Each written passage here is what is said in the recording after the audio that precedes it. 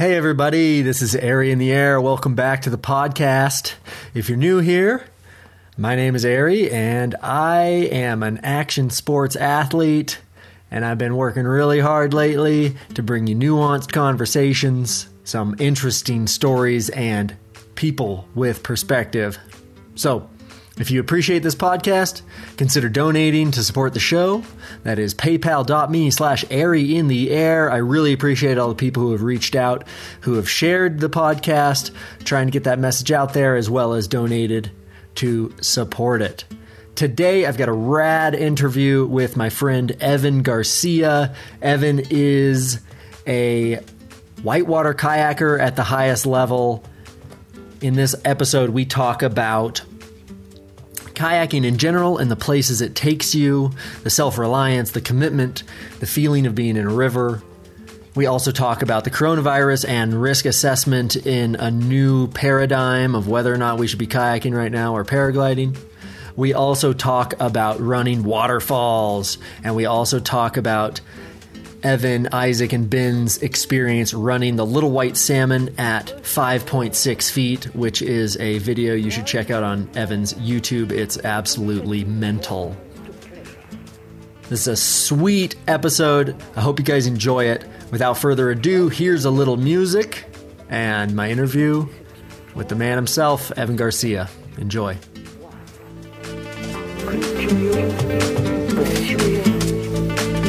Everlasting pleasure.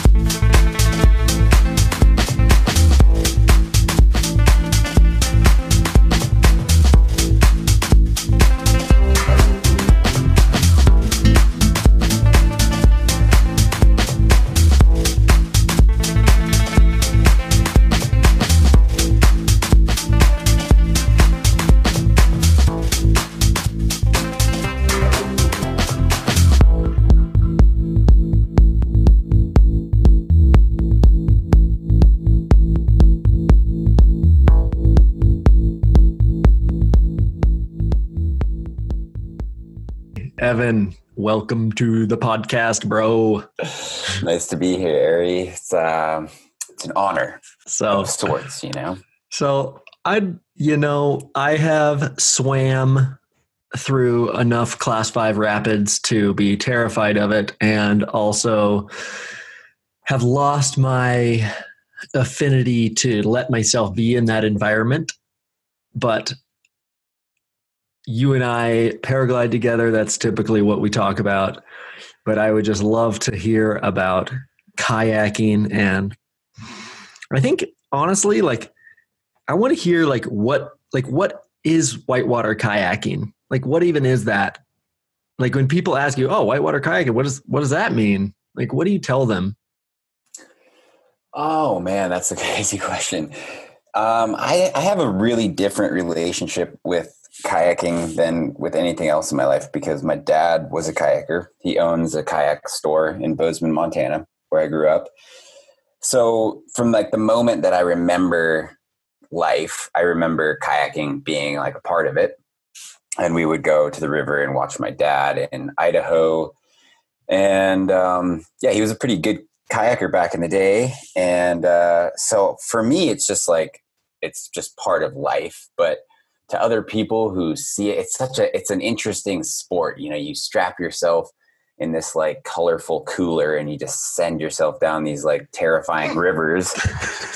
And it seems real. I mean, it's an incredible sport because it's attracted so many different people. So there are real cowboy, just cavalier people out there, boating over their head. And then there's people in the opposite spectrum that it's like an art form, and they're very kind of technical and precise about how they practice the sport. So it's definitely been a wild ride being a part of whitewater and its progression over like the last 20 years. I've been paddling for over 20 years now. And man, it's an amazing sport. It's just like the places it takes you, and it's the opposite of paragliding. Paragliding, you get to just go above everything and look down. And in kayaking, you go to like the nooks and the crannies of the earth, the gutters of planet Earth. And you explore these like subterranean worlds that are just, unearthly, just beautiful and completely wild. So it's a really unique sport in that sense. Wow, I love that comparison. Paragliding, you just like zoom way out, and kayaking, you just zoom way in. Yeah, just totally zoom in. And that's like, it's blown my mind, paragliding across mountain ranges, especially mountain ranges where I've spent days in the bottoms of those canyons, and to feel like that just vastness and the scale of paragliding is unbelievable. I mean, you can fly over these places that on the ground just seem like you could never escape, or you could, be walking for weeks and not know where you are. And on a paraglider, you can glide over that canyon in 5 minutes, Yeah. So that's been a really cool part about flying for me. Just that contrast there. Yeah, totally. Tell me about these places that you go. Like tell me about the crannies. What is it like being down there? Oh man, they're freaking magical. It takes a lot of different geological phenomena to put together one of these runnable like box canyons. It's got to be the right kind of rock. It's either granite or volcanic basalt like we have in the Northwest or in Chile. Anywhere where you have big volcanoes or like those, just big granite mountain ranges, they create really good whitewater and riverbeds for what we're looking for. So these places are really special. It's not just like every river is the same. It's kind of a specialized thing, finding a river with the right amount of gradient and amount of water, and the geology all has to kind of match up.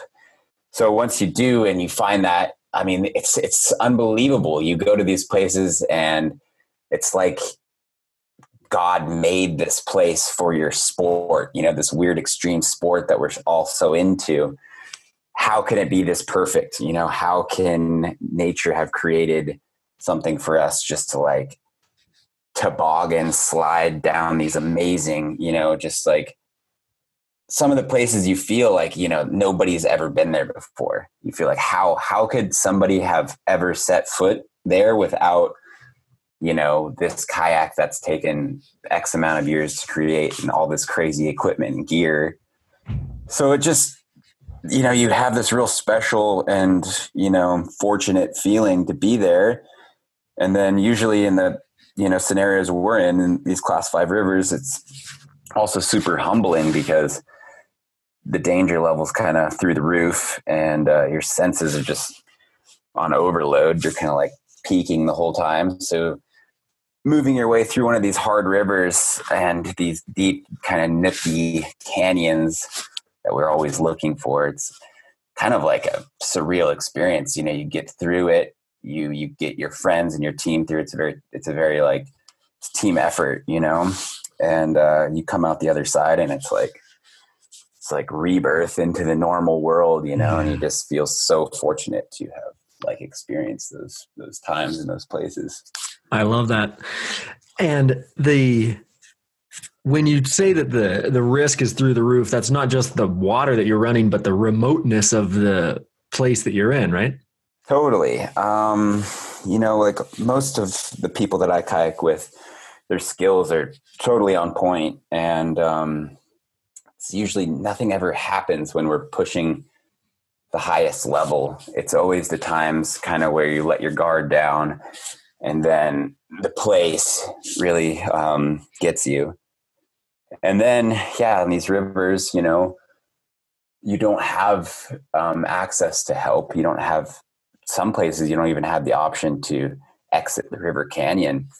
And that can be super scary because, some people are really experienced climbers, but I know I'm personally not super experienced with, climbing and, especially wet, mossy rocks, and to escape and then perhaps set up a rope system. So yeah, you have a ton of exposure when you're stuffing yourself into these canyons. And that's definitely something that keeps you on that high alert and just like sensory overload. You're just paying attention to everything. And I think that's where like the addictive feelings kind of come from. For sure. Yeah. Being on like the edge of what is possible and what you're capable of. Yeah, definitely. Just that limit, just like riding that limit. And, for me, I've always loved to push the limit, but I had such a slow, learning process. I was really afraid of whitewater at the beginning. So I had a really slow progression into the sport. And like I said, it's felt like it's just been a part of my life. So I can't imagine the different feelings that people, some of these people I'm in certain rivers with, some of them have been kayaking for 3 years, 4 years, 5 years, and they have to have a different, mental state and experience than I do. Yeah. Doing anything from the time that you're a child, especially in extreme sport, tends to lend itself towards mastery at a level that most people who learn in adulthood can't imagine. Right. That's like the Theo Duplic in paragliding. The guy has been kiting a paraglider since he was 8 and started flying pretty seriously when he was 10 and did his first 100-kilometer cross country when he was 12. And like now he's just like tumbles when he was like, before he could drive a car, he was literally infinity tumbling his paraglider. Yeah. Literally. And so I guess I never knew that you had been kayaking that long. And I think when we first met, I have some kayak friends here in Bend, and I said, yeah, do you know this guy, Evan? They're like, he's like one of the best whitewater kayakers on the planet, right? I was like, oh, I knew he was good. I guess I didn't know that. Yeah, the whitewater community is small, man. So everybody knows each other. And I was just making so many movies, 10 to 15 years ago, I was just making internet movies like so much, so frequently that I was kind of like in the blog world too, before there was vlogging and before the YouTube craze popped up. I had a blog that I wrote on like every single time I went kayaking and put photos up like Blogspot. And that's really what got my name out into the whitewater world. That's awesome. So you've been creating from this place the whole time. Yeah.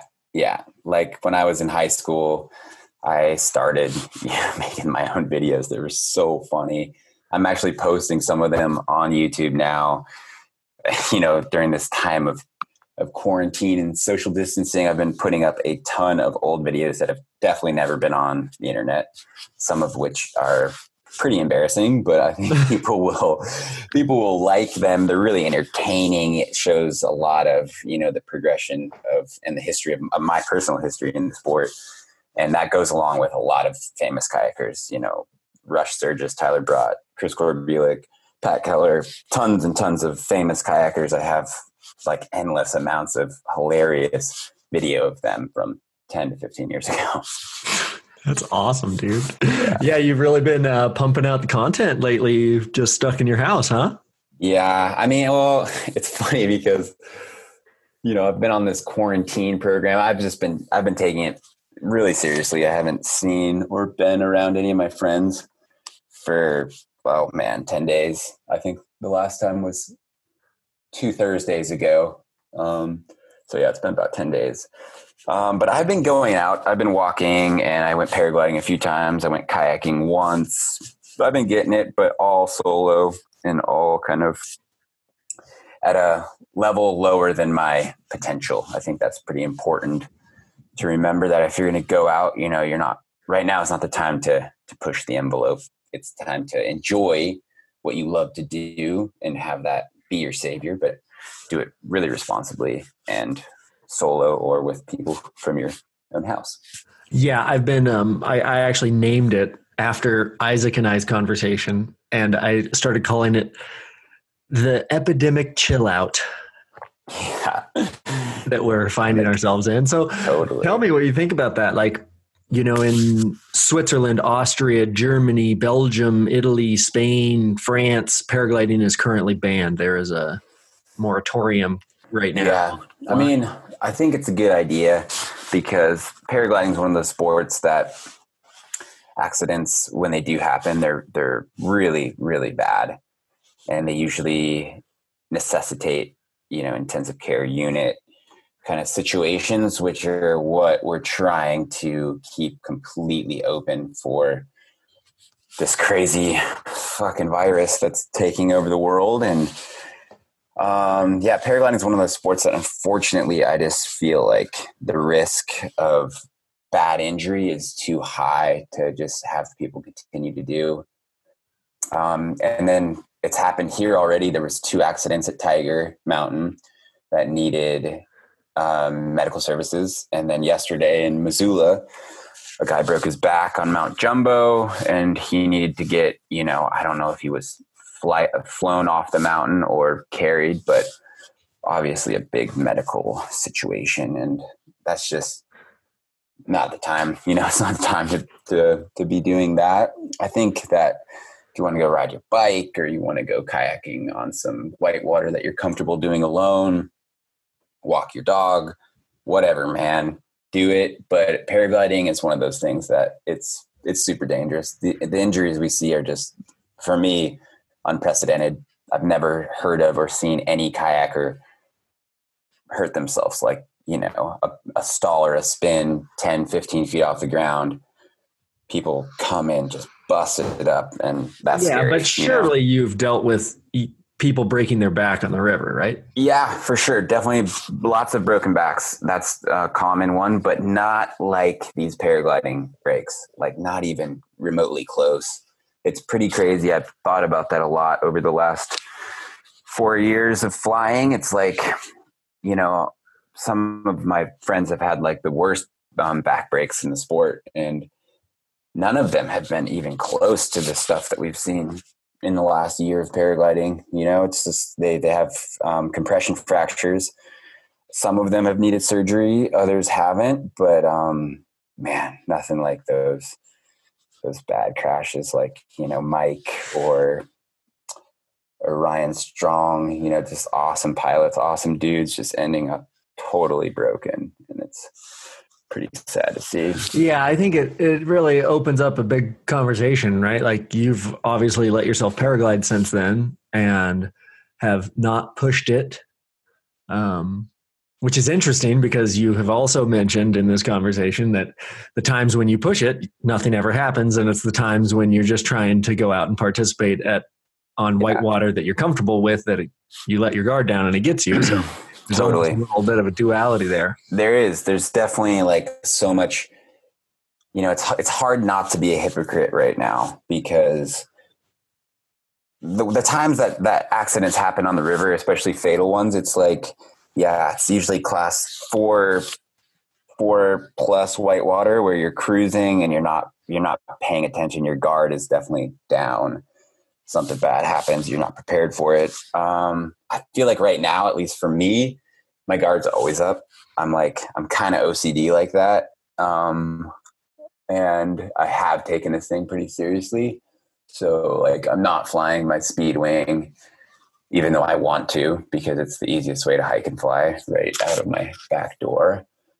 But it's just like coming in with so much speed. I'm not a freaking professional speed flyer. I like to do it. I enjoy it, but that's one of those things I can just go ahead and be like, I'll just wait to do that some other time. Mm-hmm. But some nice mellow soaring session that I can go and bust out by myself. Awesome.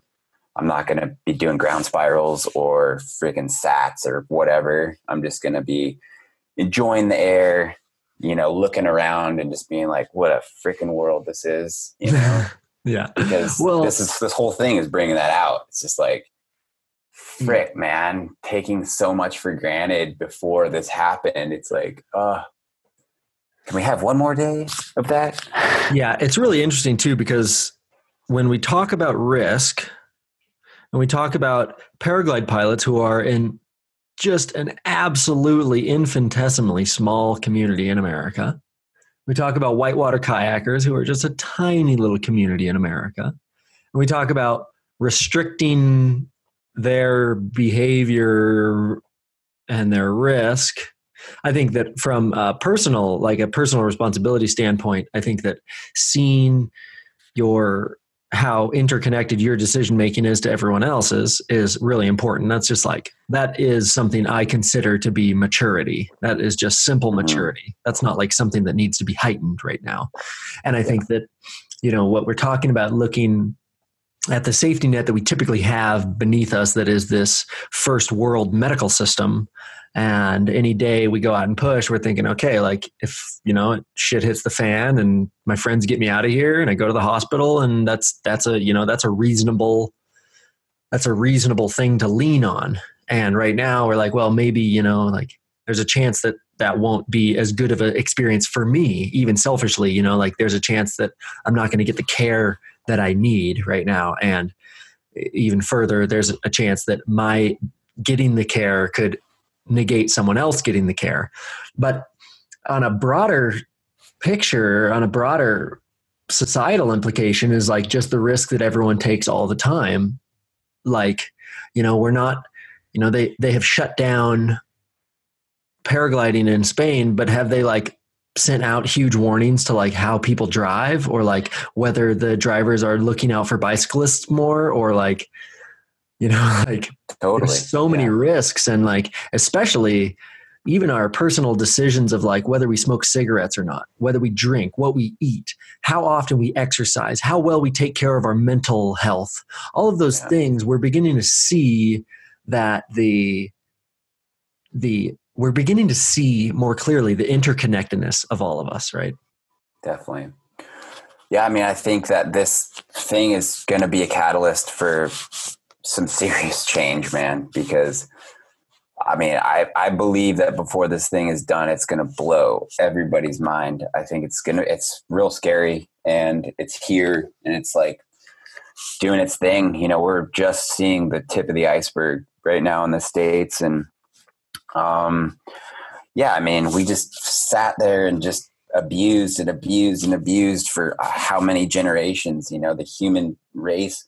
I just feel like we're the only animal on this planet that can just be told how to save yourself and just blatantly ignore it, and just be every other animal that lives on this planet, they instinctually just try to save their lives every minute of every day. Yeah. They eat to survive. They stay together to survive. They move to survive.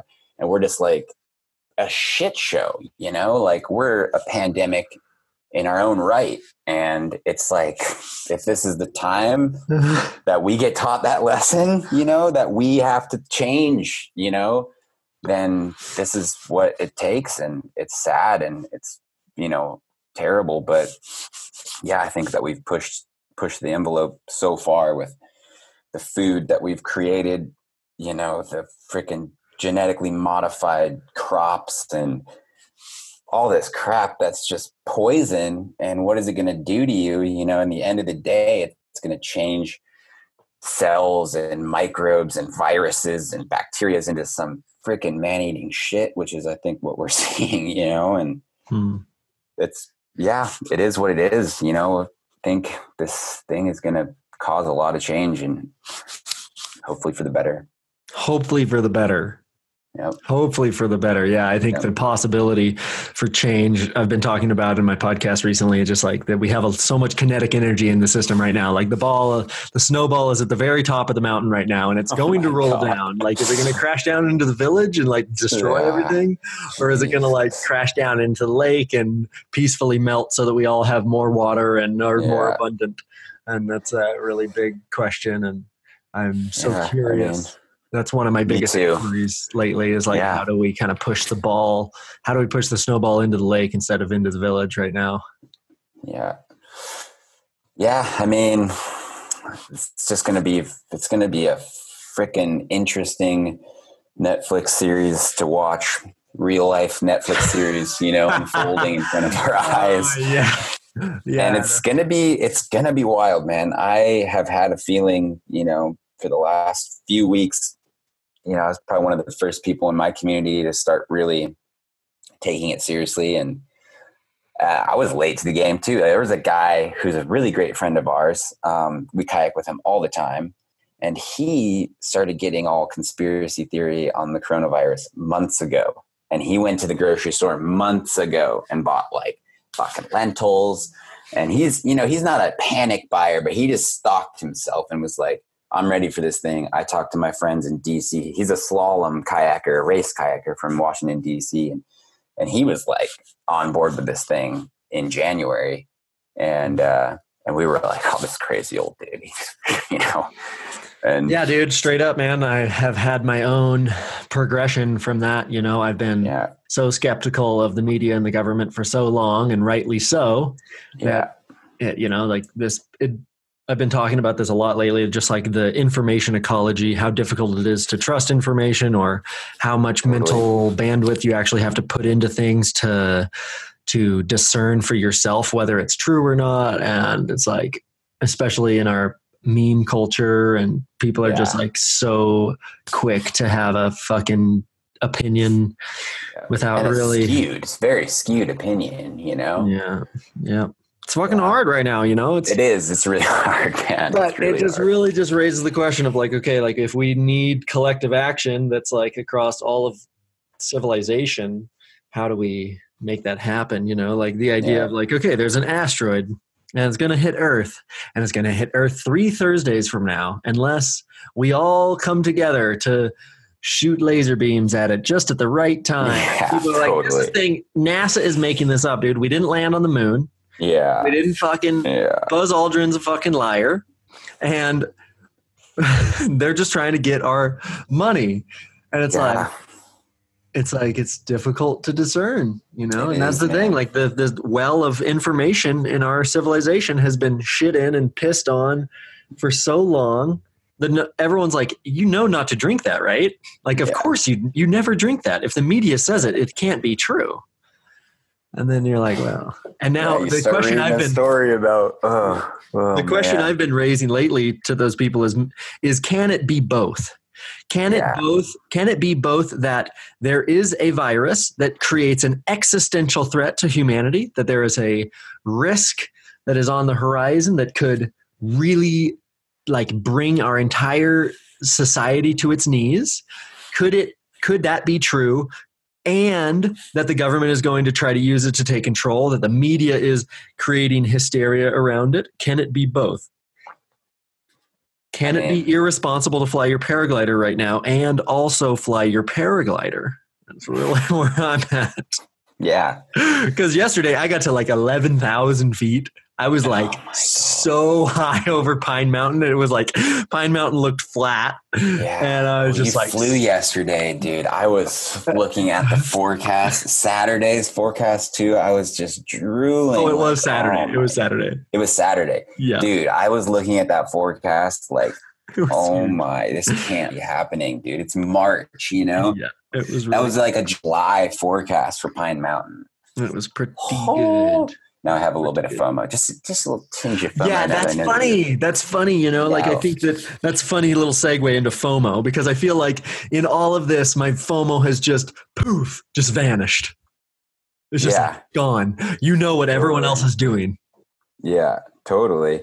And then, I mean, I have personally done some things. I've gone out and done a couple cool flights and whatever, but I've decided that I'm just not going to post about it on my social media. I'm not going to do an Instagram story and be like, hey, check me out. I just flew 50 kilometers. I'm not going to do that because people who follow me, they already know what I do. I don't need to be like, hey, I'm still doing it. Like, I'm cool. Look at me. And I don't want to influence anybody else to go outside and do that, because if they see me doing it, they're going to want to do it. That's how it works. And if I can do one thing right now, just don't influence people to go out, because if every single person wants to go out, it's going to be like what happened on the Oregon coast this weekend or in the Columbia Gorge this weekend. And it was a full-blown shit show, man. They're like calling for martial law on the Oregon coast. They said if the tourists don't leave the big places like Cannon Beach and all those, they said they were going to arrest them if they didn't leave the Oregon coast because it was like summertime madness out there. Everybody from Portland just went out of the city and it's like a shit show. So I made the personal decision to be like, I'll post my old shit.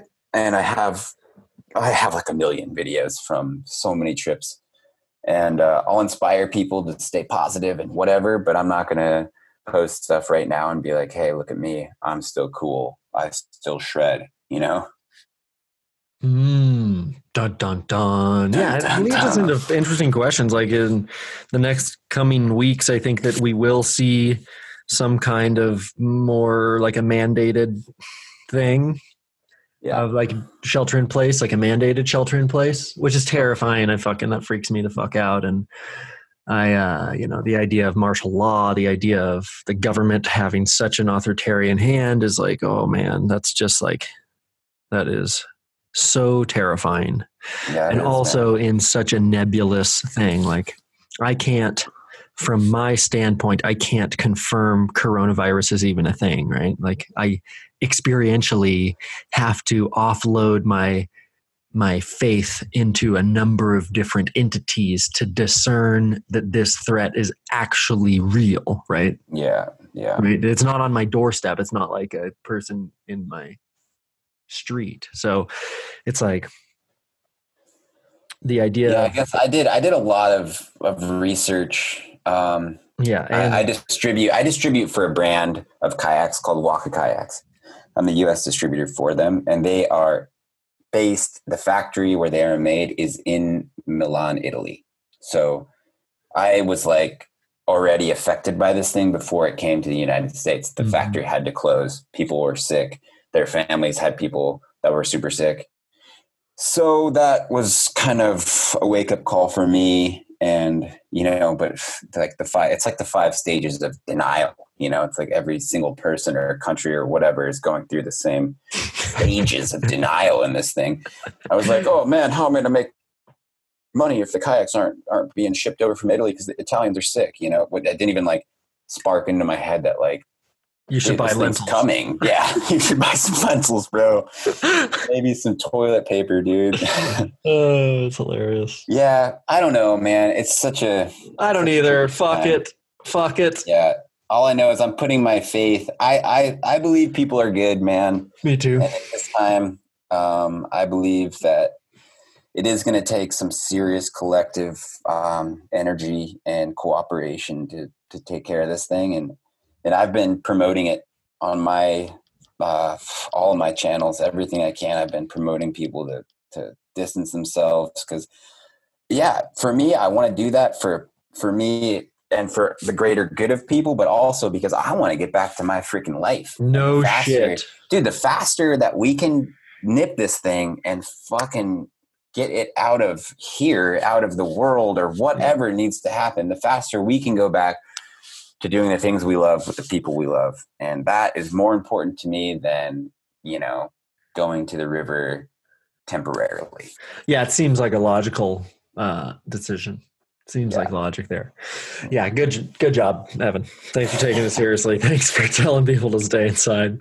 I think I've definitely thrown off some pretty kooky vibes to some people, but I don't care if they think I'm crazy, man. It's like I've always been crazy. I've always been the person who didn't go to college, who just became a dirtbag straight out of high school, who never had a real job. I've always been that like kind of crazy dude. And I don't mind if people, remember me as that guy who took coronavirus too seriously or maybe just serious enough, Nobody knows.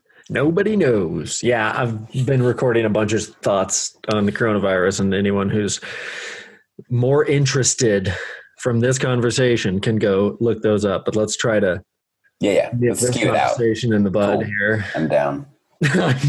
I'm down. So I'd love to hear, one of the first videos that you put out that I actually watched was this flyack. You call it flyacking. Tell me what flyacking is. Yeah, the flyack, it's like the combination between kayaking and flying paragliders, which is also like this weird thing that they put these little, oh man, I forget. It's a foil. They put a foil on the bottom of a kayak. This has kind of become a thing. And they get up to speed in a kayak paddling super fast, and they can pop up on the foil and go even faster. I didn't really know that was a thing before I came up with my little flyak word, but that's also a thing. Oh, wow. The flyak is a trip or destination where you can do both whitewater kayaking and paragliding. Okay, so I think the first one was like in Argentina, and you had your paraglider, but did you also have your kayak on that same trip? Yeah. Well, my brother lives in Chile. My older brother, he moved to Chile about 10 years ago. So I have like a good base down there, and I have all my gear and everything down there. So yeah, I had kayak gear, paragliding gear, everything. Went over to Argentina. Amazing freaking place for both the sports. You kind of have to get lucky in Patagonia with the wind, but yeah, dude, there's just these hot spots in the world where you can do, I think a lot of the geography that makes paragliding good also makes kayaking good. So there's a lot of the best places in the world you can do both. And it's really cool for me to be able to do that, because with paragliding, I'm like more obsessed with it, but it's a little bit like of an imbalance. I feel like that sport is like such a roller coaster of emotions that if you do it too much, it's really easy to burn out.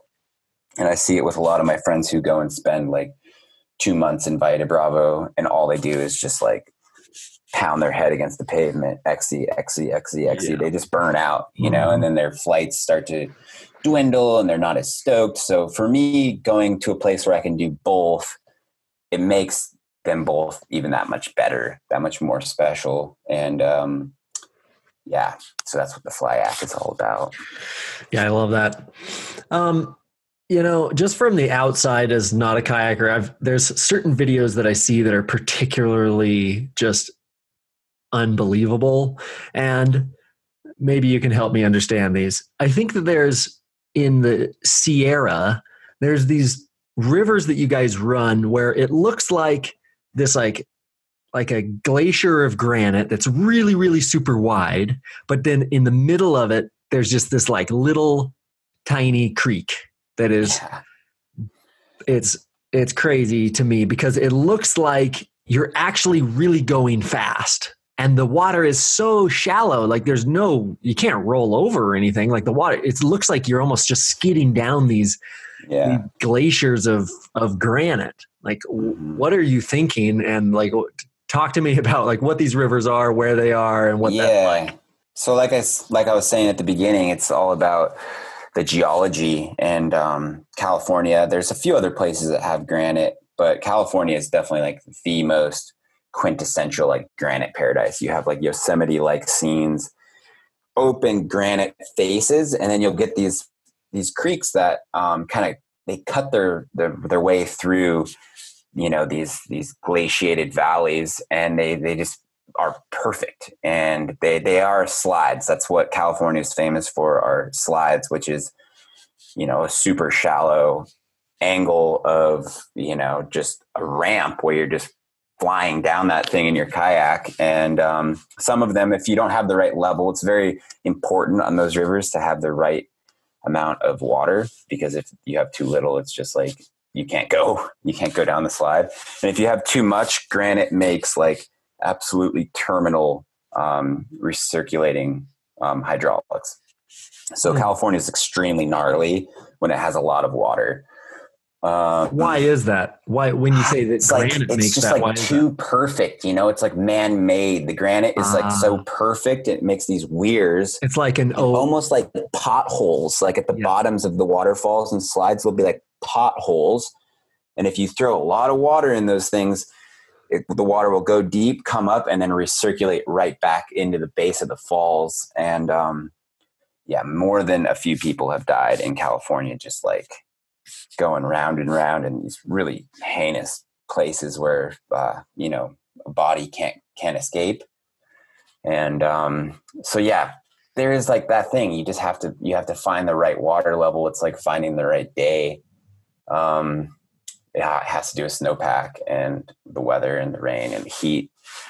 But California, man, it's just unreal. And if you haven't checked it out, just like Google a video of Upper Cherry Creek and you'll just be like, holy crap, what is this? It looks like the moon or Mars or something. Yeah. And just unreal. Yeah. Crazy. Yeah. Greatest thing ever, really. Yeah. Well, the other thing that from the outside, when people look at kayaking and determine that you guys are all just totally idiots, is running waterfalls. And a couple of years ago, I'm sure you've seen the video, I set up a high line over Sahaley Falls, and Galen Folkhausen and Knox Hammock ran the waterfall while I stood and balanced on the high line right above the waterfall. And that was just like, honestly, like watching that, like the first time as Galen went over it, I couldn't even, like I had to fall down and catch the line. Like it just like watching him disappear into the pool was like one of the scarier things I've ever seen anyone do. And it's just like this, I don't know, like a submission, like a surrender to this hydrology that I just can't imagine. So talk to me about waterfalls and Sahaley in particular. Oh yeah. Sahaley is so awesome, man. Had a really good relationship, good and bad relationship with that waterfall over the years. But yeah, running waterfalls is a very, very interesting part of the sport.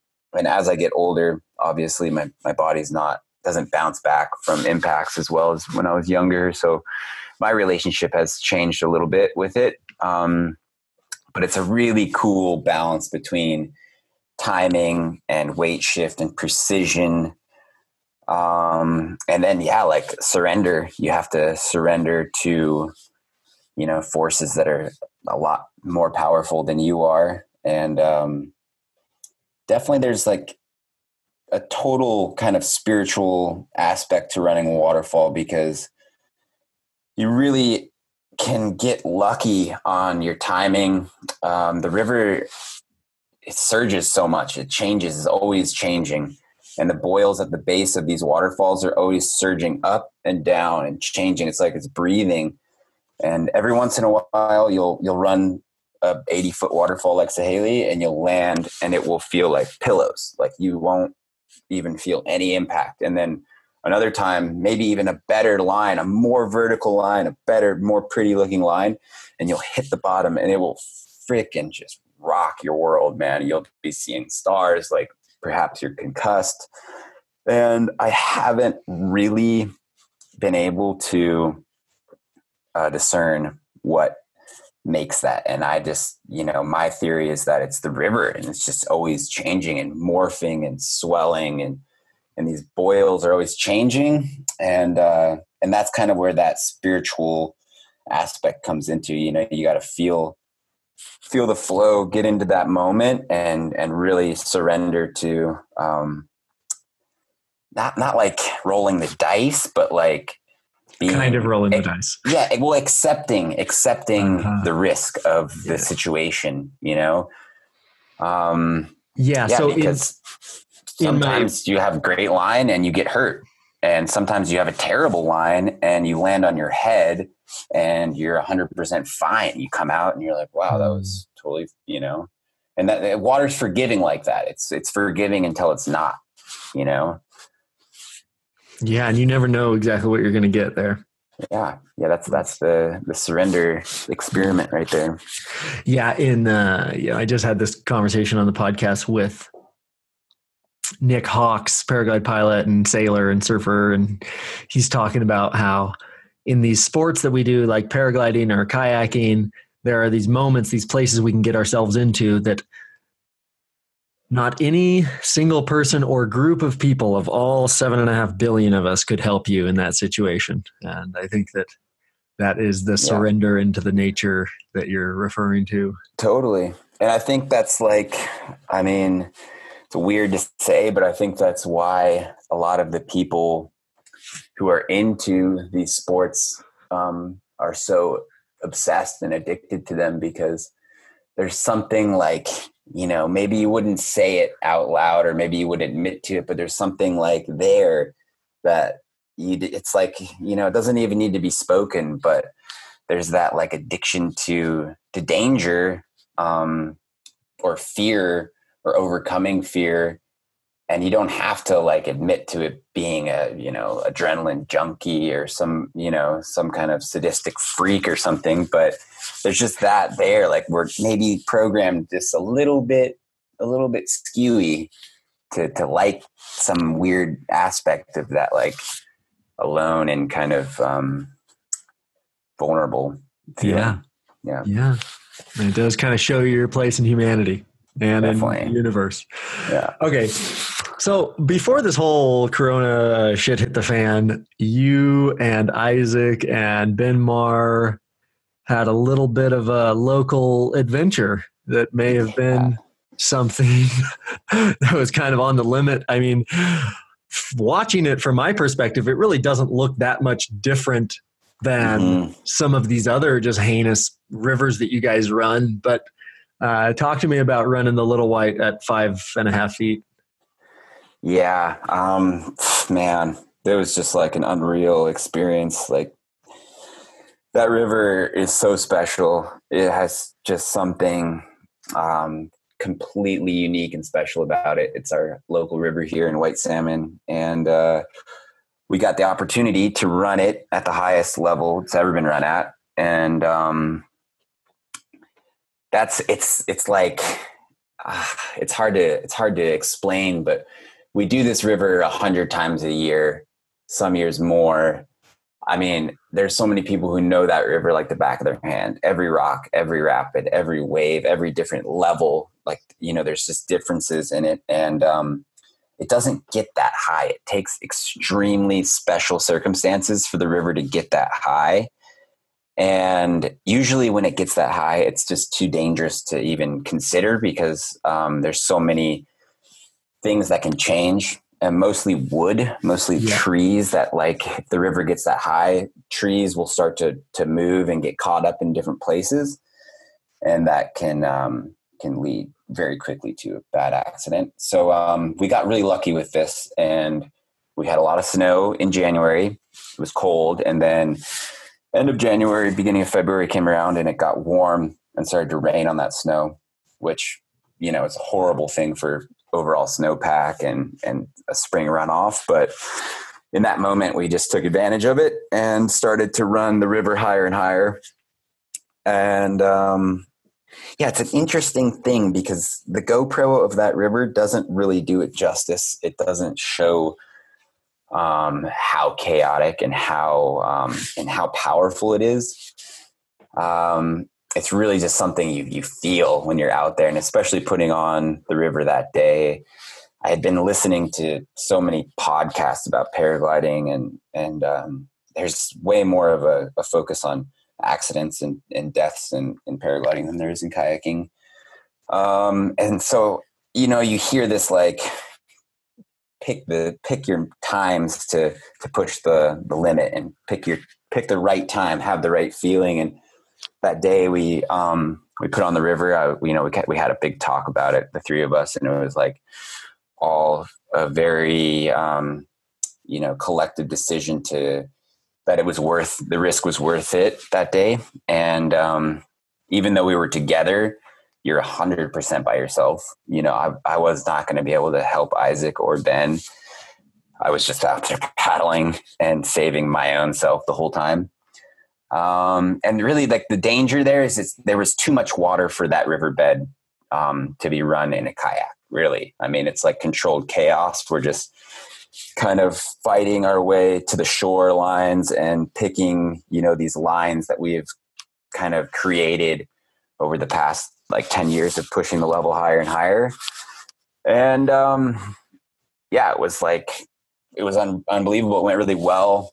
We only had a few little bobbles in there, but man, the feeling after that was like, it felt like, I don't like to compare this, but like, if you partied all night long and you're like coming home and you're just like exhausted and you're just like way over, stimulated and everything, that's how it felt. Like, I got off the river and I was just like, holy crap. Like, it was such just just experience in there and put so much energy into my paddling, and it was wild. That's rad. Yeah, it was really, really, really Yeah, the cool. video is crazy. And my friend Matt Deacon, who's a really experienced kayaker, he said that he's run that river hundreds of times, and watching your video, he said he only recognized like 2 of the rapids. Yeah, totally. It's a rocky river, and there was no rocks that day. It's a very rocky, steep river, and it was just like brown thunder rolling down the side of the, hill. And I mean, I wouldn't do it every day. I wouldn't do it every day by any means, but on that particular day, and like I said, we had those days leading up to it where the river was creeping up in level and then dropping a little bit and staying high. And we just got to practice and just get really dialed. And that was like, I didn't add that into the video. I wrote it, but we did a lot of preparation for that day. Yeah. And is that something like, do you go like scout the river and make sure there's not wood in it every day before you get in? No. So usually what we do is the river will be kind of at normal flows, which is around like 3 feet, 3.5 feet. And there's a lot of eddies, a lot of places to stop, a lot of places to slow yourself down. And so you get to know the river then. And then what happens is there'll be like a big rain event, and that will force the river to get super high. So the real scary run is the first run of like the high water season, because that's when a bunch of stuff moves around and when it gets messy. So yeah, our first run, we usually do pretty conservatively. We stop and look at some certain things, and just make sure that nothing's moved around. But on that day we didn't have to, because we'd just done 5 or 6 runs at 5 feet, 5.2, it's just weird because the gauge doesn't really matter at those flows. It's just the river's out of its banks. So it's just exponentially more water as it goes up on the river gauge. I see. I can imagine. It's a wide part of the river. Yeah. It's going up a foot, and a wide part is a lot more than going up a foot from 3.5 to 4.5. Canyon. Totally. It's like a fucking firehouse. Whoa.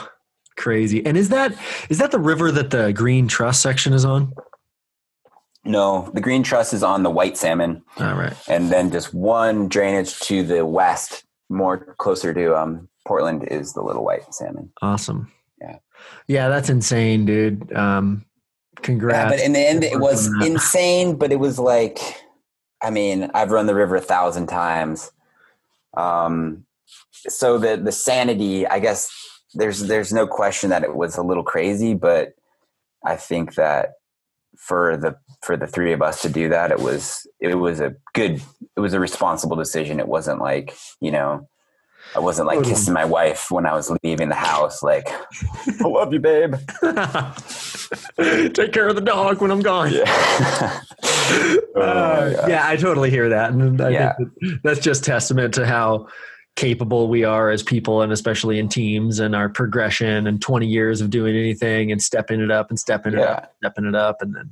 then making those. Yeah, I think it just comes down to being honest with yourself, and it's like, I've definitely pushed over my limit, and I've learned what that feels like, and I've learned the feeling that I get inside myself when I know that I'm over where I'm comfortable being. And that's come from a lot of times breaking bones and hurting myself and having scary swims. And that's unfortunately part of the process. Maybe not for everybody, but it was for me. So yeah, now I feel like I'm older and I can make, I guess, just better decisions and balance that risk versus reward. Yeah, you seem to be doing that in paragliding pretty well. I have a lot of respect for your decision making under the glider. Yeah, I feel like I'm a pretty fair weather pilot, and I decide it's pretty black and white for me when it's like time to push. I'm not just going to be out there every single time I fly my paraglider, flying it like a madman. I'll push when the day looks like it's going to be worth it.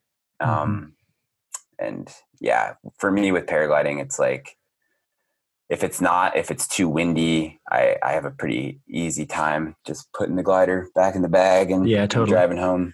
Totally. So I have this question about kayaking. So the duration of what a little white run takes at your standard 3.5 foot level, how long is that? From top to bottom, pretty good. Yeah, from top to bottom, it's about an hour.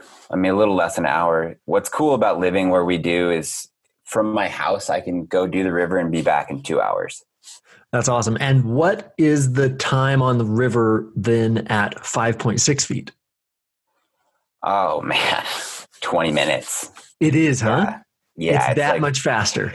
It's substantially faster. I guess, right. We took our time a little bit because we wanted to make sure that we weren't totally gassed, but there's only a few spots on the river that are like calm enough to like eddy out. Uh-huh. And sometimes, especially on that river, it takes more effort to like scramble your way to shore to stop than it does to just like stay in the middle, float, take a few deep breaths and just continue. It's almost like a routine. Yeah. The little white for me, it's like a video game or something, like this natural video game that I just know so well. It's like, I just know when I can. And you're like, here's the boss. You got to jump up and you got to hit him in the back of the head so that he'll reveal his soft spot. And then you put your sword into the soft spot and then you got to hit him with 2 fireballs and he's dead. And there we go. Okay. Exactly, more breaths in the next level. Some Zelda action out there, just questing down the beautiful blue waters. Yeah, the brown thunder. Not blue that day. Blue that day. That's for brown thunder. Yeah, crazy, man. That's sick. Yeah, I'd love to get in that topo duo. I'd love to do a little white or a white salmon in the front of the topo duo. And definitely come do a topo run with Isaac and I for sure. That'd be awesome. Well, dude, this has been great. Thanks for coming on the podcast. Yeah, man. Thanks for having me. Thanks for just being a good voice in the community right now. And it's cool, dude. It's cool to have you questioning the questions, questioning the everything. And I've learned a lot just listening to your conversations and your insights on this whole thing. And man, I just fingers crossed for, humanity to step up and so we can just get on with the rest of our lives and go out and fly XC and hitchhike with random people in the middle of Oregon and keep doing our thing, Yeah. Thanks. I really appreciate that. All right, dude. Much love. Talk soon, buddy. Yeah. Later. See ya. All right, guys. I hope you liked that. Thanks so much for coming on the show, Evan. If you enjoy this podcast, consider sharing it, consider donating. I really appreciate it. That's paypal.me/AiryInTheAir. I appreciate all the people who have reached out and donated in the recent weeks.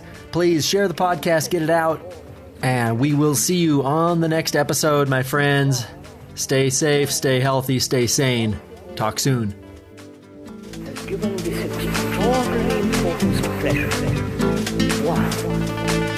Continuing, pursuing, everlasting pleasure.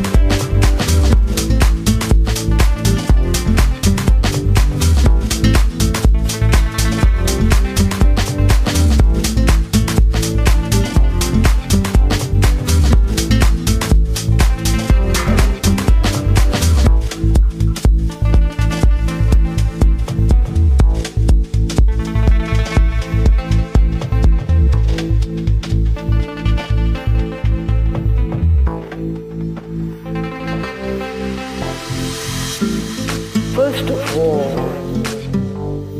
why has man given such importance to pleasure? Why man throughout the world has given this extraordinary importance to pleasure. One, continue pursuing everlasting pleasure.